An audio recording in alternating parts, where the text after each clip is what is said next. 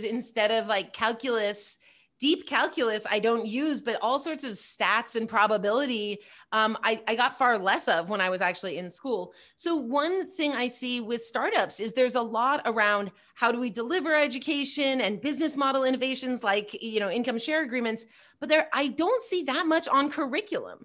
And so I don't know why that is exactly, but I would love to see more that is focused on how do we make it so that each teacher doesn't need to come up with their own totally bespoke curriculum, but there's just a lot more of that sharing, and it's, feedback from what is really most valuable to students.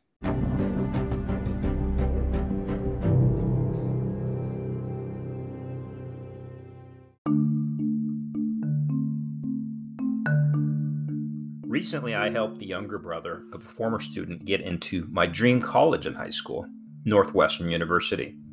The family was more than thankful since I was 2 out of 2 in helping their kids personalize their application with words perhaps they couldn't have constructed without my help. Over the past 31 plus years, I've seen many people succeed with similar or better pedigrees, including the top startup leaders you know today, like Jeff Bezos, Princeton University, Elon Musk, University of Pennsylvania, or Bill Gates and Mark Zuckerberg, Harvard. Albeit dropouts, but still they got in and met some of their valued co-founders there. Today we have one of the coolest Stanford plus Harvard grads on the show. Not only did she finish both programs, but she was an original Googler and helped build a startup worth over $650 million looking at today's numbers. You'll get to hear her journey through today, now as a successful LAVC. She also had one of the more unique answers to our third question to the best of the 5 Qs. After spending the last 4 days on one of the newest and most popular social media platforms, I realize actually many of the top people in their fields actually do the same. You'll want to hear what she says. So it's my distinct pleasure to have Minnie Ingersoll on the show. If you haven't discovered her podcast, you should truly listen to LA Venture. And if you're in the LA area and you're wanting to build like the next Amazon or Facebook or what have you, and you're incredibly geeky, you should learn about 10110 Ventures. Or if you want to just win at life, you should simply, listen to the next 50 plus minutes and learn about Minnie. So welcome to the show, Minnie. That's a great introduction. Thanks so much, Brandon. Well, I'm seriously fanboying right now. Obviously we haven't met before today, but I've been just so, I don't know how to describe it, but I've just enjoyed your podcast, learning more about you, and like I said earlier when we were just talking, is how authentic you are. But I was wondering if you could just, not everybody knows all about you, obviously. So could you tell us a little bit about what you do today and, where you're spending a lot of your time? Yeah, great. Gosh, I hope I don't disappoint with that, win at life introduction. So I grew up in Pasadena in LA. And then I moved to the Bay Area, and I only came back a year and a half, 2 years ago now, to do early stage investing, to be a VC at 10110. And so that is what I am doing today, but it still feels relatively new to me. Like I'm still learning all of what's involved in that endeavor, even though, I spend a long time raising money and being an angel investor. So that's the main thing I'm doing. But then, as you said, I'm really enjoying being an amateur podcast host and learning that, in fact, it's harder than I think to create great content. And I'm interviewing other LA VCs. So it's this chance for me to get to know everyone in the ecosystem that I just moved back to. Right. Well, it's awesome. Obviously, your podcast, even though you're saying you're an amateur, there's a little thing that I kind of notice, and I'm not sure if other people notice it when they listen, but you're able to extract thoughts out of these guys' heads or these ladies' heads, in such a way that I'm just like, wow, you literally pull out their brain and just put it out all for us. So. Well, being a new VC, like there's also this, it's very genuine, right? Like I am trying to learn, why do people make the decisions they make, or, sort of, all of my guests have some interesting area of expertise. So I'm always trying to get at that. Yeah, no, it's awesome. So thank you for that. Well, let's dial it back a little bit if you don't mind. So I was a test prep instructor and consultant for years, and something I might have not shared with you before, but I spent doing that in Asia, in Shanghai and Hong Kong, specifically. Well, I had this just this great experience where I learned so much about the U.S. education system, actually. And I learned about all these great schools and whatnot, but I didn't know about your high school. So I was wondering if you could just share a little bit about that. We'll start there and maybe, migrate to the other schools that you attended after that. Sure. My high school, right? Yeah. Let's go there. Sure. So it's called Poly. I call it Poly, but it's actually Polytechnic. And that's because it used to be part of Caltech. Long ago, it was part of Caltech. Oh. And it's across the street, and we use a lot of the same facilities. And I went there kindergarten through 12th grade. And it's, it still has a lot of ties to sending kids to the Ivy Leagues. It's a very academic, it's definitely not as nerdy as Caltech, because that's a very high bar, but it has a lot of sort of the same kind of nerdy academic focus. Got it. Well, so I assume, and I don't know if our listeners will know this, but it's partly because I think your dad teaches at Caltech, right? Right. So your family, I assume, and again, I hate to make these assumptions, but they're very academic, right? So was there a lot of pushing? Like, was there a lot of molding? Tell us a little bit about how your parents, kind of not forced, but maybe encouraged or. Yeah, it's interesting because what you said was they're very academic, which is true, and my siblings are all academics. My mother is at USC, my dad's at Caltech. And they're very academic in a really academic way. So no one ever pushed me to be like a business person, right? In fact, I knew nothing about business and careers really outside of research.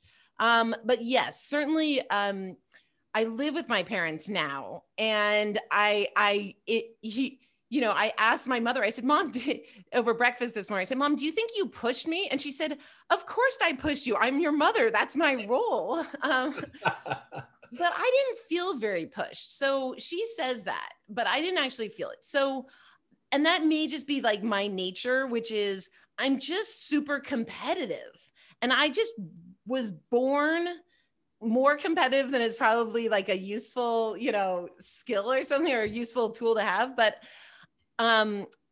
and I think the real challenge that I've always had is like focusing on the right things and actually competing on the right things as opposed to competing on all the wrong things, which that's a whole different, tangents of my life that I've gone off on. But in high school, I really chose to compete on academics and on sports. And, in part, those are very healthy things to compete on. So, so that was, I think, where I just, it was the thing that my parents gave me affirmations for when I was doing well at school. So I think that's kind of how that happened. But I have 4 siblings. So there was also a little bit of laissez-fairness to my parents. You can't actually, it's harder to be a helicopter parent for 5 children all at once than, I certainly didn't have that, direct parental attention all the time.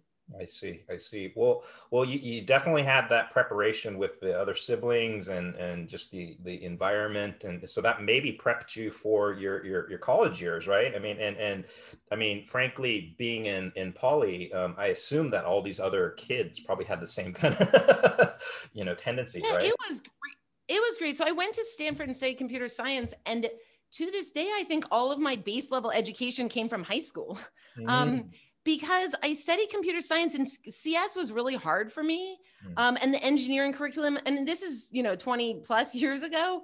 And it was just hard. Like it was a lot of units. And people hadn't thought about how do we make this, more inclusive so people don't drop out. Like that was not the stated goal when I was there. And so, everything about like basic biology, chemistry, Spanish literature, English literature, fill in the blank actually came from high school because I got fairly focused in college. Interesting. So on a slight tangent or maybe related, sorry, more. So our first guest was a Stanford, I think a CS graduate, and that's honor. He's a friend of mine who I worked with at Expedia. And one question, I can't remember how I exactly asked him, but when we talked about Stanford grads, he said they're too expensive and that they're overpaid. Would you agree? I mean, or you were a Stanford CS grad.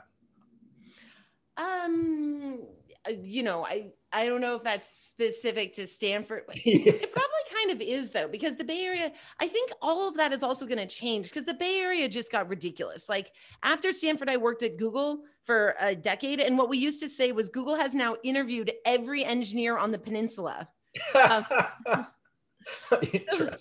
So, I mean, it probably technically isn't completely true, but, and so that means that every Stanford engineer has been interviewed by every one of those big tech companies.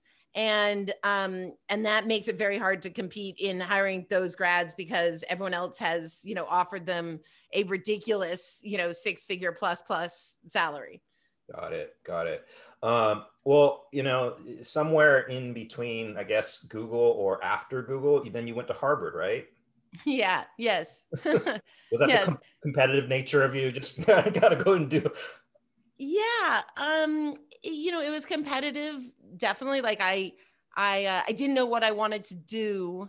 And Harvard Business School, I mean, it was to me, especially knowing nothing about business, like, and also this being 20 years ago. And I do think times have changed, but the fact that they let me in made me like think, wow, this is an opportunity. I feel lucky to have that opportunity to be able to go. And also, I just didn't know what else I was exactly going to do. So I was only a year and a half out of Stanford. So it was before Google. Got it. You touched on something that I don't know, maybe it's just me, but you said they let me in. And so, somebody with your credentials or someone with your background, I would be like, of course they're going to let you in. But so did you feel like when you were in that process, and I think a lot of kids do, and people who are younger, that, they have this, imposter syndrome kind of concept in their head, and they're not 100% sure of the future levels or future, places they land. Did you feel that way? Like you were like, I got in? It's interesting because especially being female right now in tech and business, like imposter syndrome is something we talk, it comes up a lot. I don't think I really have that much imposter syndrome. Like it manifests in certain ways for me, in certain ways. In this case, I think it was just that I was a year and a half out of Stanford. I hadn't really done anything spectacular.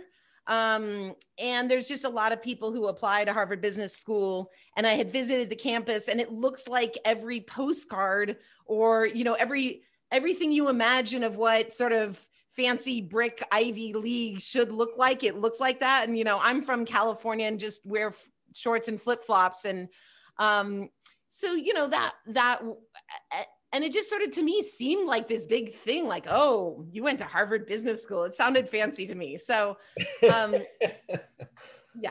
No, I think that the nice thing is that I think I have a pretty strong base level of confidence that it came from, a strong high school academic career and a strong family support system that I don't take for granted at all. I feel very thankful to have that. But I think that leads me to not have imposter syndrome on sort of the more regular day-to-day stuff. Well, so did you have an edge, do you think? Like what I mean is did any of your siblings already go to HBS or did your parents go there? Or do you think, because I mean, you said in the 1.5 years, after Stanford, you didn't have, in your mind, you didn't have a lot of accomplishments. Was it just because you went to Stanford or you had done so well all the way up to that point? I do think there's this aspect of being in the right place and the right thing, doing stuff. And so I think it was very fortuitous or something for me to understand that tech was the place to focus. So when I went to Stanford, I thought I would be a math major. This is the early 90s. Computer science was not a very popular major, but once I got to Stanford, I understood. I mean, it wasn't like that hard to see, but it was not a foregone conclusion that I was going to study computer science, but I just saw the opportunity there. And I think that HBS did not have very many technical people at it. And so when I graduated, this is 2002, when I graduated, I was I think I was the only person, I was the only person who took a job at Google for sure. But I think I was the only person who went into like big tech in San Francisco. Only a few people moved to San Francisco. So I think that, maybe I hadn't done anything spectacular, but HBS didn't have a lot of people who looked exactly like me, women in tech, going into my class. So I think that did help me stand out. Interesting. Yeah, I didn't think about it from that perspective, because you're right. Back then, it was very, very different in terms of the landscape. Let me ask, that prescient thinking that you had at that time. Do you think? Do you have any habits that allow you to think that far into the future? That was something I was going to ask a little bit later, but I'm just kind of curious. What are your ways of being maybe a step ahead in your own education or your own just kind of daily logging of information? Yeah, I'm not really a step ahead sort of person, unfortunately. No, but I actually think it served me well to be much more of a just in time sort of person. Mm-hmm. And so I'm not usually, and HBS might be a different example of this, but usually I'm going to go get I'm going to go read the book. I'm going to go get my certification. Instead, I'm like, I'm going to get in almost over my head, and then I'm going to understand what it is I need to learn. And if I'm sort of if I'm open to taking that challenge, then I really know what it is I want to learn. And I think I learn things more authentically and deeply because I have a real need to apply them than if I'm learning it in sort of a more theoretical, this might be useful at some point sort of way. But that's not exactly like why I think the thing that I always do pay attention to is what are the really smart people doing? And if I can see that, all the really smart people are, instead of being in the math department, they're in the computer science department. And there's so much exciting, just things happening in the computer science department, whether that's companies being built or just smart people changing majors. That's the sort of stuff that, just to make myself sound like a follower, but, to keep a pulse on those sorts of things, you'll end up, being challenged because you'll end up where all the really bright people are. Yeah, no, you raise a very interesting point that makes me think of a book that I'm listening to right now on Audible called The Hidden Habits of Genius. Professor Wright out of Yale has been teaching this class on people becoming geniuses or what is genius, et cetera. And so you say smart people, quote unquote, right? And so I'm kind of curious, does smart mean genius? Does smart mean successful to you? What does smart mean to you, just out of curiosity? Yeah, it probably has changed in my life. And I haven't given it enough thought to have a perfect articulation, but I think when I was in high school, let's say, and, dad's a professor and my siblings are, in my mind, very smart. And I mean that from a raw horsepower perspective. You can put difficult, advanced, fluid dynamics, calculus, whatever you want.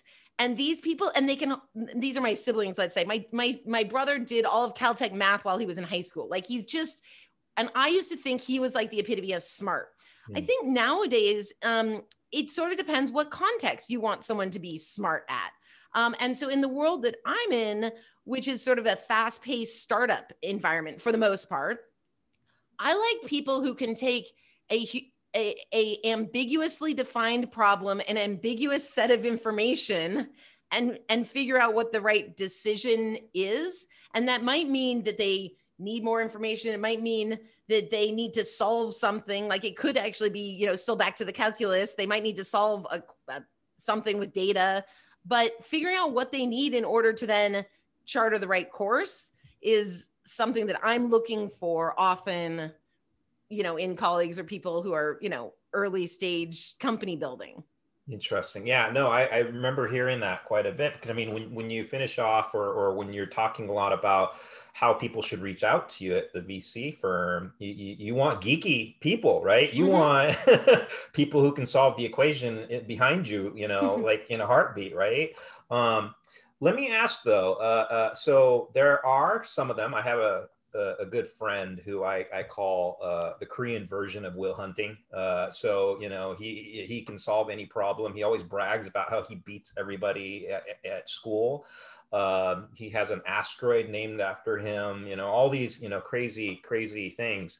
But does that by itself, I mean, I assume probably not, but when you're looking for all these very intelligent people who can solve problems, what else are you looking for? Because I imagine there's probably other elements to this ideal persona that you're looking for that maybe if you could address, maybe this will also help. Maybe we'll get you a few more people at the VC I firm. mean, it's like most things, it's often a team endeavor, right? And so it often is having a well-rounded team with different skill sets and different perspectives. I mean, like anything, that's often true. So my ideal, I don't know, there's probably different personas that are kind of ideal, but like one would be someone who deeply understands the need.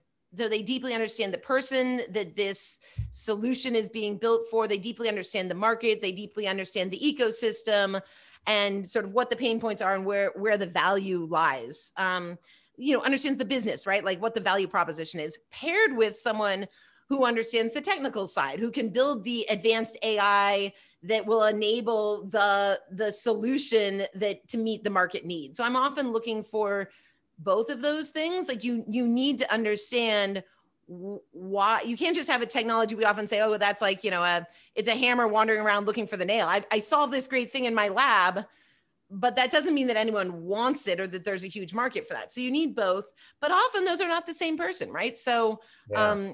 so it's the team aspect. Okay. No, I like that. Well, now we kind of know a little bit more of the ideal, let's say. Now let's reverse engineer this a tad. But so you have kids. Do you think of how to, because it sounds like your parents, maybe they create an environment that allowed you to become who you are. Do you think in those ways for your own kids? Yeah, I do. So in my family, when I was growing up, they didn't say like, oh, you need to get straight A's. It's just after dinner, we lived with a bunch of Caltech grad students. We all sat around and played bridge. And like, well, yes, it turns out I turned out to be a sort of nerdy kid because instead of watching football on Sundays, we played bridge together. um, and so I think there is the creating the environment that I try harder. I also think that if you push too hard, you're pushing in one direction, which is some predefined direction, and you're not as much open to understanding where the world has gone or where the world has changed or what the opportunities in this new world are. And my parents never would have pushed me to be computer science, right? Because that wasn't something they'd ever heard of. And yet it turned out that that was an extremely important field, which they had almost never heard of, sort of. And so I think I don't want my kid. I don't want to sort of presuppose that I can push my kids in the right direction. Mm. And I actually think it would be unnatural, right? My kids are not old enough to be in high school, but I don't know that I want to push them to go to Stanford, where I went, because I think they might have to contort themselves. I don't want them to have to contort themselves to do something that isn't genuine, because I think you do the best when you're actually in a genuine spot that suits you. Okay, interesting. Well, similar, in that book, and I make a lot of references to it lately because that's what's in my brain these days. But let's say you're a genius. One thing that Professor Wright actually says that geniuses don't have geniuses as kids. So it's kind of interesting because I would argue, because I've heard this from a lot of my friends. I just want my kids to be happy. I just want them to enjoy life. Well, that might mean they can't get to that genius, because sometimes getting to that genius means a lot of pain and struggling. And so it sounds like if I'm correct, you want them to be happy. Am I correct on that? Or Absolutely. I want them to be happy. That's what I want for myself too. Yeah. That's what I really want for all of us. Well, so this isn't supposed to be some philosophical show or anything like that, but what are some tenets of that happiness? What would get you there? What would make you more satisfied? And you don't have to go too deep here, but just curious, so that maybe we can kind of maybe even help you if we have the opportunity. Yeah, I am pretty happy right now, but that may be a function of having gone through some serious ups and downs in my life, right? And maybe that's helped me become happier. One thing that sometimes helps me, and I try to impart in my kids, I don't think it's taken up, but is sort of the notion of serving others. And so, the people that I admire some are the people who are spreading happiness, the people who I'm around, who I feel like I get a lot of positive energy from them.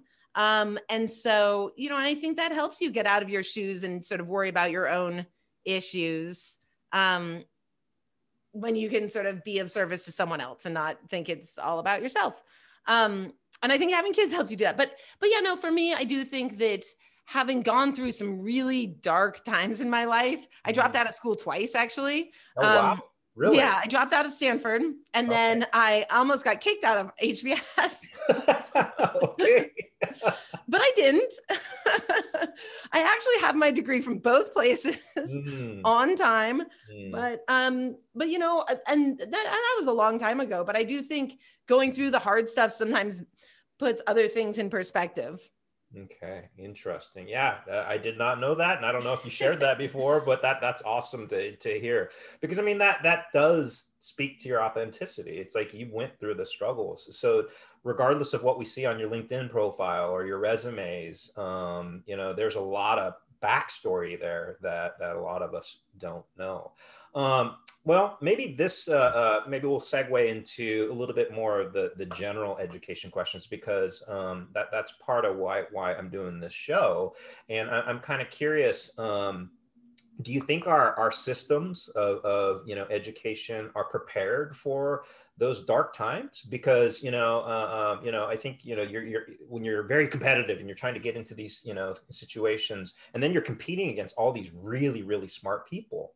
And I don't know if Harvard or Stanford has like a good counseling center, or if any of our universities. I imagine some do, but speaking to those hard times, do you think our education system is actually prepared for that, or for at least the students? No. No, I don't. I think it's all a little effed up right now. I'm a little worried about it, but no, I mean, this analogy just occurred to me, and you may disagree with it, but there's a little of like looking at our military and what is our military equipped to do. And our military is equipped to fight wars, with guns, but not actually equipped to, occupy a country and actually foster peace and stability, right? And it's like the soft skills.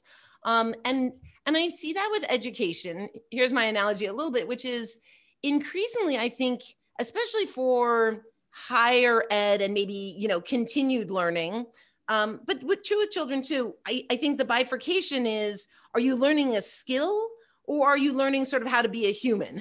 Are you learning the social emotional stuff? And I think there's a real evolution, especially in these sort of COVID times, where you look at what can you get online and what needs to be in person. And I think especially in certain disciplines, I do think it is possible to teach things remote, to teach things online.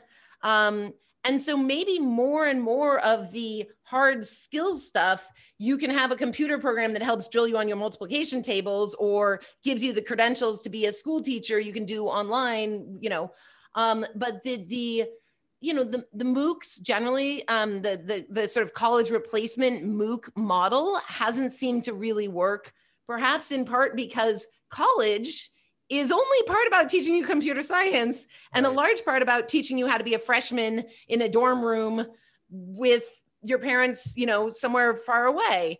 And so And so I think that that's an interesting trend that our schools, maybe going back to the military, our schools are going to have to learn more and more how to teach that when they're in person. And then, other things, maybe the AI on your computer can be trained to your exact, learning skill sort of thing. But generally, like, the reason I said no right off the bat is just, I worry a lot about things like our public education, and I'm here in Southern California and my kids go to private schools. And so am I helping?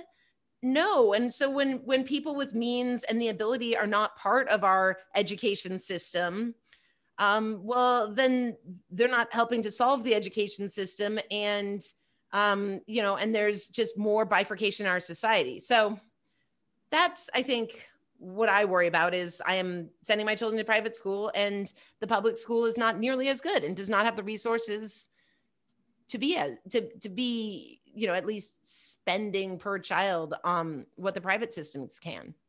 So if that hits home, out of curiosity, does 10110 think about that? Like, as far as like your, thesis? I mean, I know you guys want geeky, very smart people, but at the same time, I assume, I haven't learned everybody, about everybody at the firm, but from, I can't remember your co-host's name, but he seems like a really nice guy. And I assume he probably has a good interest moving forward. Is that a part of the thesis? Is that, because obviously we want to make money. That's important. We got to put food on the table, but how about an extension or maybe a part of the thesis? Is it a part of it?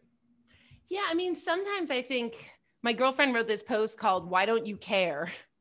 and it was not directed at me or anyone specifically, but just, maybe we should all just be working on, education, climate change, criminal justice. And maybe that should just be, maybe I just need to only do these things. But yes, I would say that our fund tends to focus on big legacy industries. We're not like a science frontier sort of focused thing. And so education is one of those huge areas. And there's a lot of interesting new frontiers in education, things like income share agreements, those sorts of things that are sort of tech applied to education is probably where we intersect. And actually, one of the associates at our fund, she came from alt school, which was really trying to do a very personalized education system, very personalized to children. So she has probably more depth than anyone on our team around that.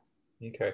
Well, so this is something that I'm very curious as to, because, and I still haven't really, dived too deep in this, but Asia has a huge, emphasis, or rather a value around education. So teachers are paid more there. That you make tons and tons of more money. There's some tutors that make millions of dollars a year, right? But here in the West, we always hear the stories of teachers being overworked and underpaid, et cetera. Yet we're still the leaders in tech. We're still the leaders in literally the economy to a significant degree.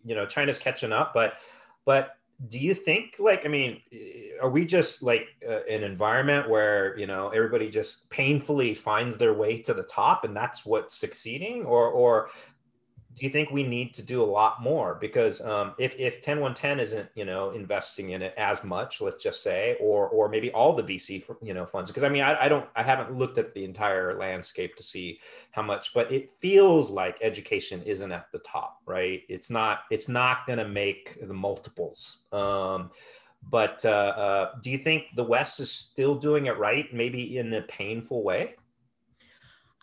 No, I think, I think if you could have some supreme dictator waving magic wands, I think that they would change how we pay teachers, as one great example. I would do things like no one should make more than, I was going to say no one should be a billionaire, but no one should be even close to a billionaire. No one needs to make more than $100 million. Just cut that off and give it to paying teachers or something, right? But I think that the challenge is that, I'm not the supreme dictator if I were. No, but no one is no one is able to just wave that magic wand right now.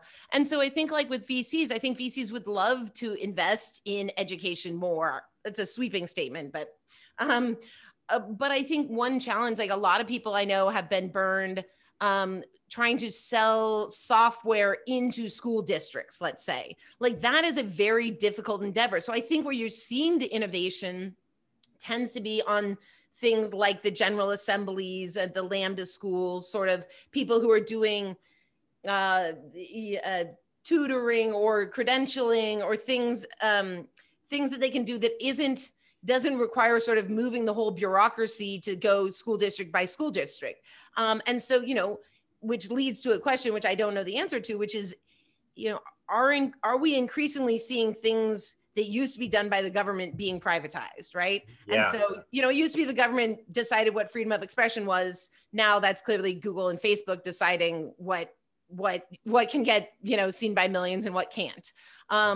And so, you know, transportation used to be the government, but now it's Uber, or, you know, fill in the blank. And so is more of that going to happen with education too, which is it's going to be, I mean, we see for-profit universities, those sorts of things. Yeah. Yeah. Well, this year, you know, we, you know, and I hate talking about COVID, I'll be honest. But at the same time, it's literally disrupted / affected us in so many different ways. Do you think that this may have kind of shifted, you know, the maybe theses of VCs moving forward? Or do you think we're still going to have some of these challenges? You know, I assume the latter, but just curious what you're thinking. You know, I think it probably, I think it just depends on how you segment things, because education is so broad. And I think, you know, does anyone, you know, everyone's eager to send their grade school kids back to school, right? No one has said, oh, this worked great. And so, you know, in that regard, no, everyone's, you know, ready to go back to the status quo, myself included. But I think where things are really shifting are things like master's degree programs, which tend to be where all the money is for universities.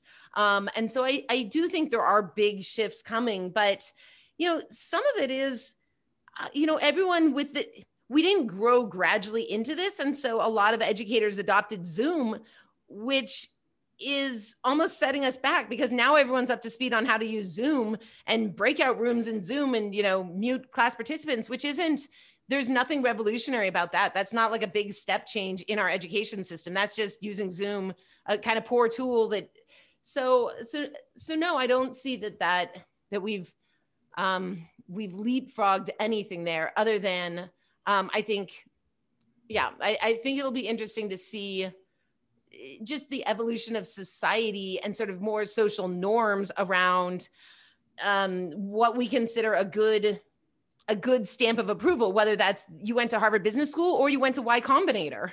And so I think that sort of that stamp from society of what success looks like is changing. Okay. Well, let me ask you have the kids that are under high school age.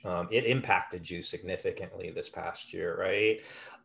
And, you know, I've heard it from other friends who have kids in that age group. And so it really, really hit home. So do you think that's starting to get into the heads of you know, I mean, are you hearing more people speak about these, you know, potential opportunities to you know, start companies that solve this problem? I mean, I've heard a couple good podcasts / webinars, you know, depending on what format they use, that speak a lot to this. And I'm curious if we're going to start seeing more of this. Yeah, I mean, I've definitely seen more pitches in remote learning and health tech, like telemedicine, anything, but telemedicine and health and education, definitely. Things like learning pods, you know, more of that, a lot more of sort of the Code Spark, you know, self-guided learning for kids, sort of the video game meets education. So I've definitely seen more of that in the ecosystem, and funds that have grown up that are just dedicated education focused funds, which I think is really exciting. Yeah. Well, also because it's affecting you, or it's affecting women in general, you know, right?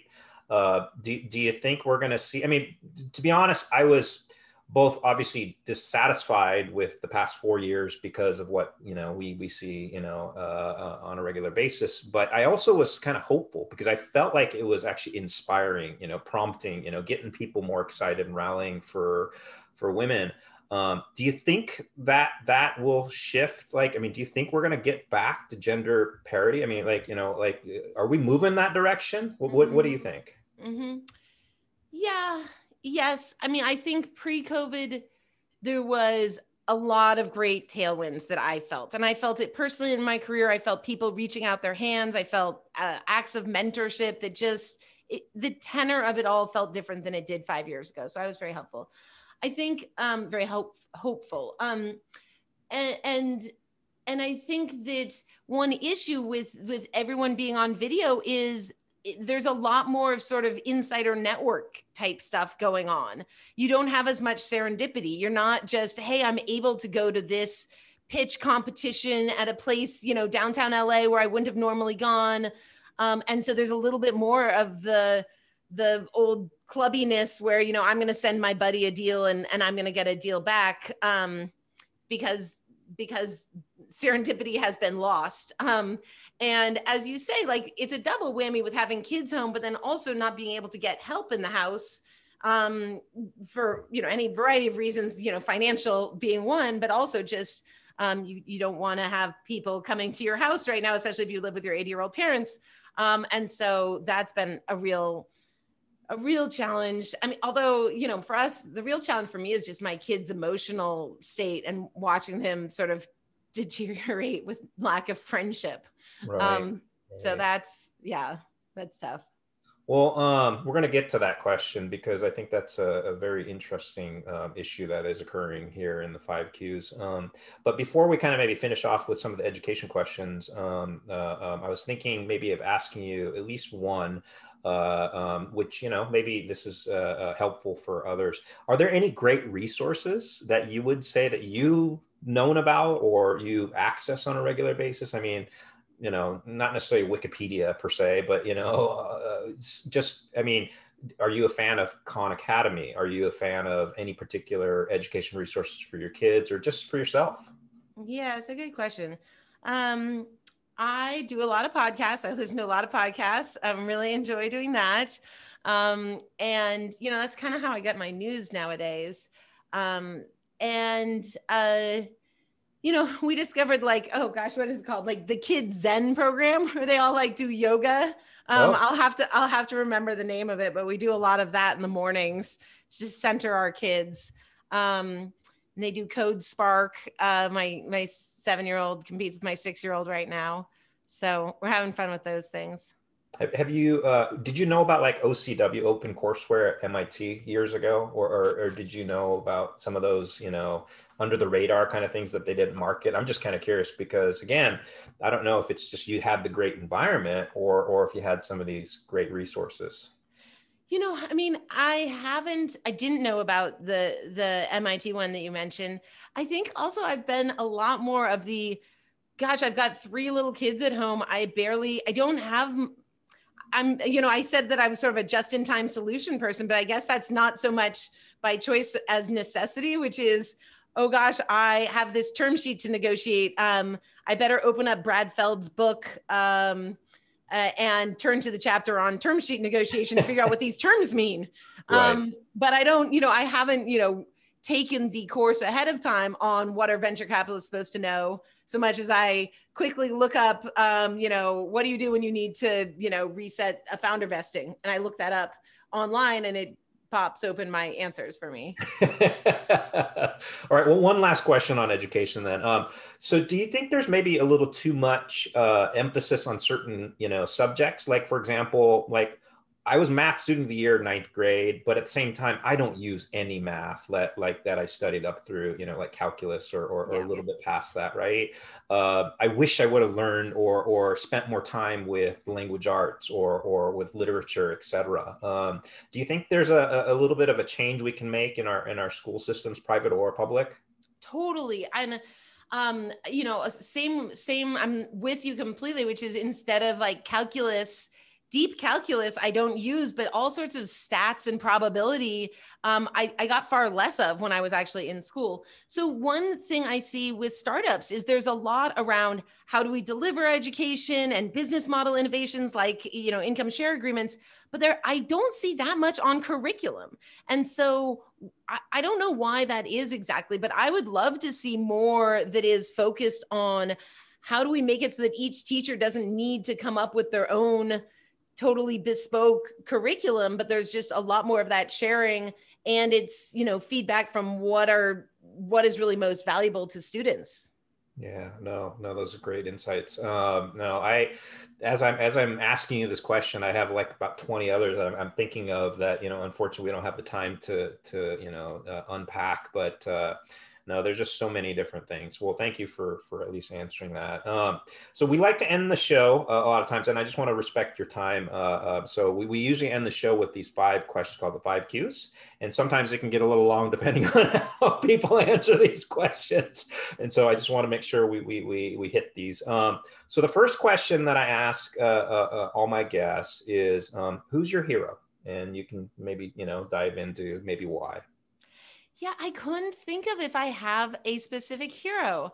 I think it just goes to the type of person that I admire, which is someone with positive energy, and that those people, and that can be like a colleague who remains positive in tough times, but it's also just like the person at the coffee shop who's working behind the counter who is brightening everybody's day just a little bit, or the people who are truly going through tough times and find a way to remain positive.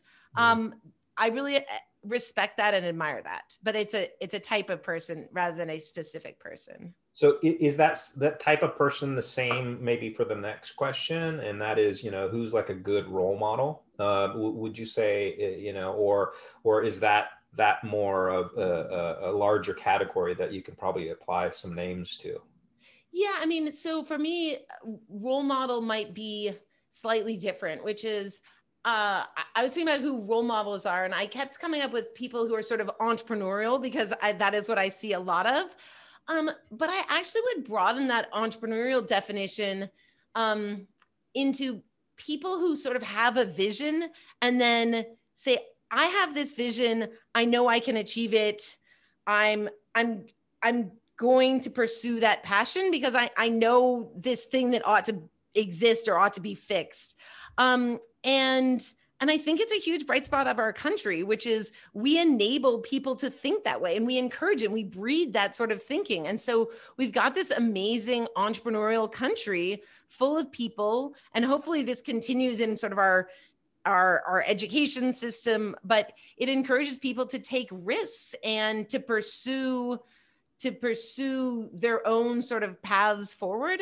And I would extend that, I was thinking of specific people, I would extend that to people who have immigrated to this country. And I think that immigrants are incredibly entrepreneurial and they really are doing just what I talked about, which is they have a vision for a better life for their family and they're pursuing that. So those are people who I think are great role models. And I think, even if you just look at the job growth that has happened in our country, so much of that has been from immigrants or first generation people to our country. So I think those are great role models and we should continue that, not to get political, but that's a great bright spot for us.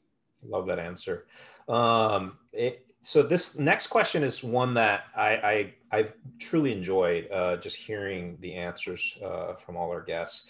And you spoke about a little bit of it earlier in terms of the, like those dark times, and I'm curious, like what helped you get out of those dark times? What is a way that you might be able to suggest to our listening audience? Like, what are some ways that how do you get out of that rut or whatever it is?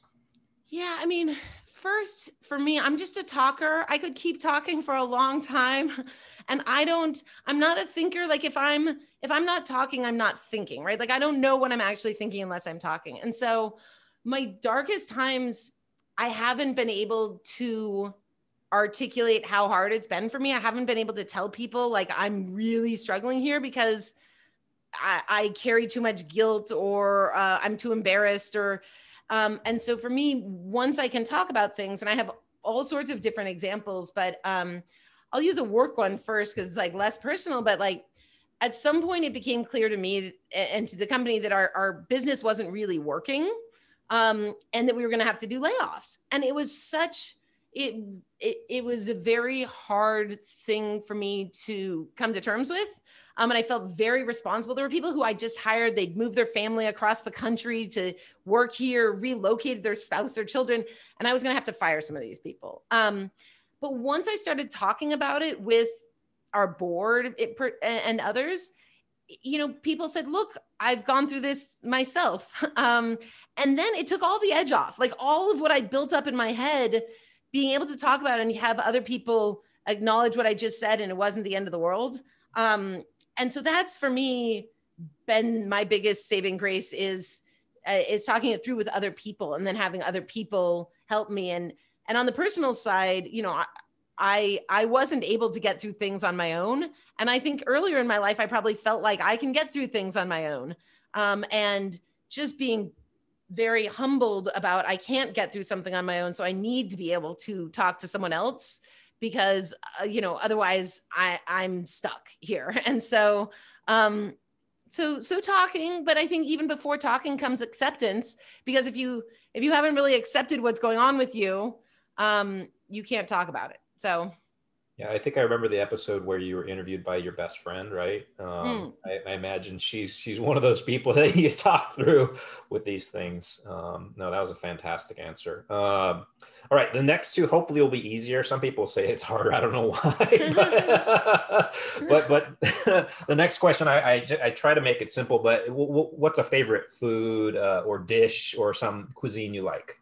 Yeah, cuisine sounds so fancy. And I was going to say a muffin. So to kind of go back, I mean, it's kind of a personal answer too, though, which is I'm kind of an addictive personality. And I know that about myself. And one of the reasons I get out of bed is because I have the same muffin for breakfast every morning. And it is part of my, like, I need my routines and my things that I'm sort of, so I'm like addicted to like an oat bran muffin, I think, but luckily it's a reasonably benign addiction. That's hilarious, but that's great. No, I hear you. I can eat pho every day. So I can get into modes where I eat teriyaki all the time. So no, I hear you on that one. All right. And then one last question is and you know, it's there's so many great answers, but what makes you unique, or if you want, you can share maybe a secret or something that maybe you haven't shared with anybody, but what's something a little bit different about, you know, you versus, you know, basically the general populace? Yeah, I don't have a great answer. My first thought was that, like, what makes me unique is like I'm deep down like a Labrador retriever. But there are probably other people who are Labrador retrievers deep down. I just like everyone. I'm full of energy, and I'm just like, hey, you want to play? You want to play? Let's hang out. You want to hang out? But that's just who I am. It's not really a secret too. Anyone who knows me knows that's just how I operate. I think that, I mean, partly because of this talking thing, I think I've kind of stopped caring what people think, which means I've sort of stopped having a lot of secrets. And someone told me the 20, 40, 60 rule, which is at 20, you care a lot about what people think. And I said, well, I'm 40, you know, I've stopped caring what other people think. And they said, oh, well, that's what happens when you're 40. And when you're 60, you realize no one is actually thinking about you at all. Oh my God. That's great. Or funny, or I don't know what you, anyway, that definitely makes me think a bit now. All right. Awesome. Well, thank you for that last answer.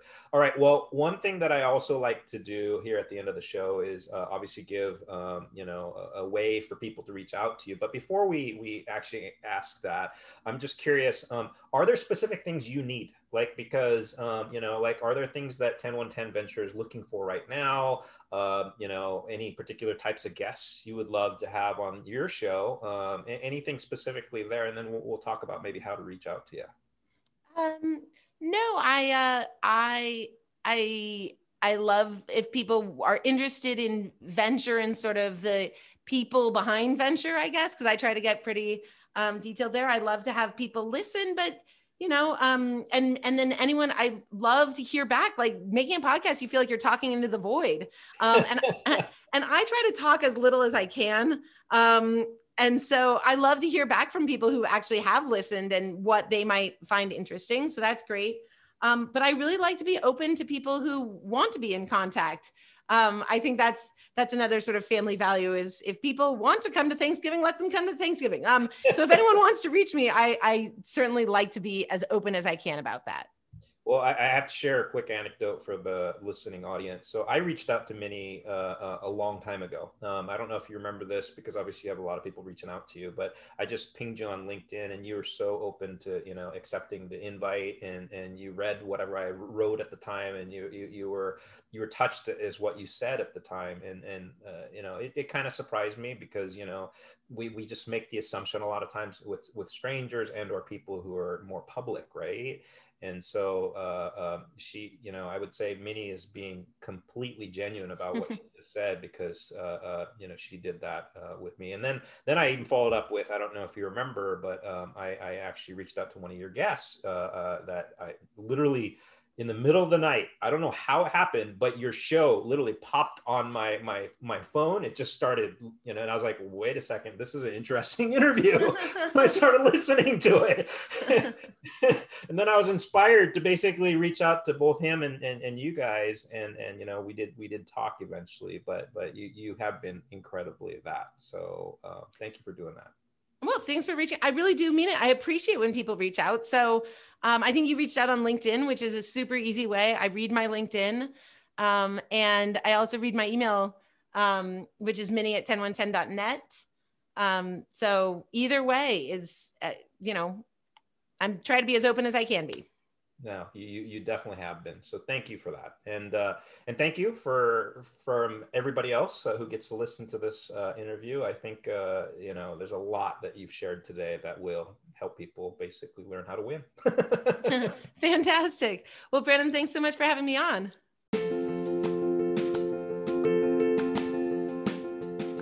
Hey, it's Brandon, your host of Educate. We sincerely appreciate you spending some time listening to the show. Hopefully you've gained a little bit from the time with our guests, and if you have a moment, please feel free to leave a review, whether it be constructive criticism or another 5-star review. We simply would be happy to hear from you.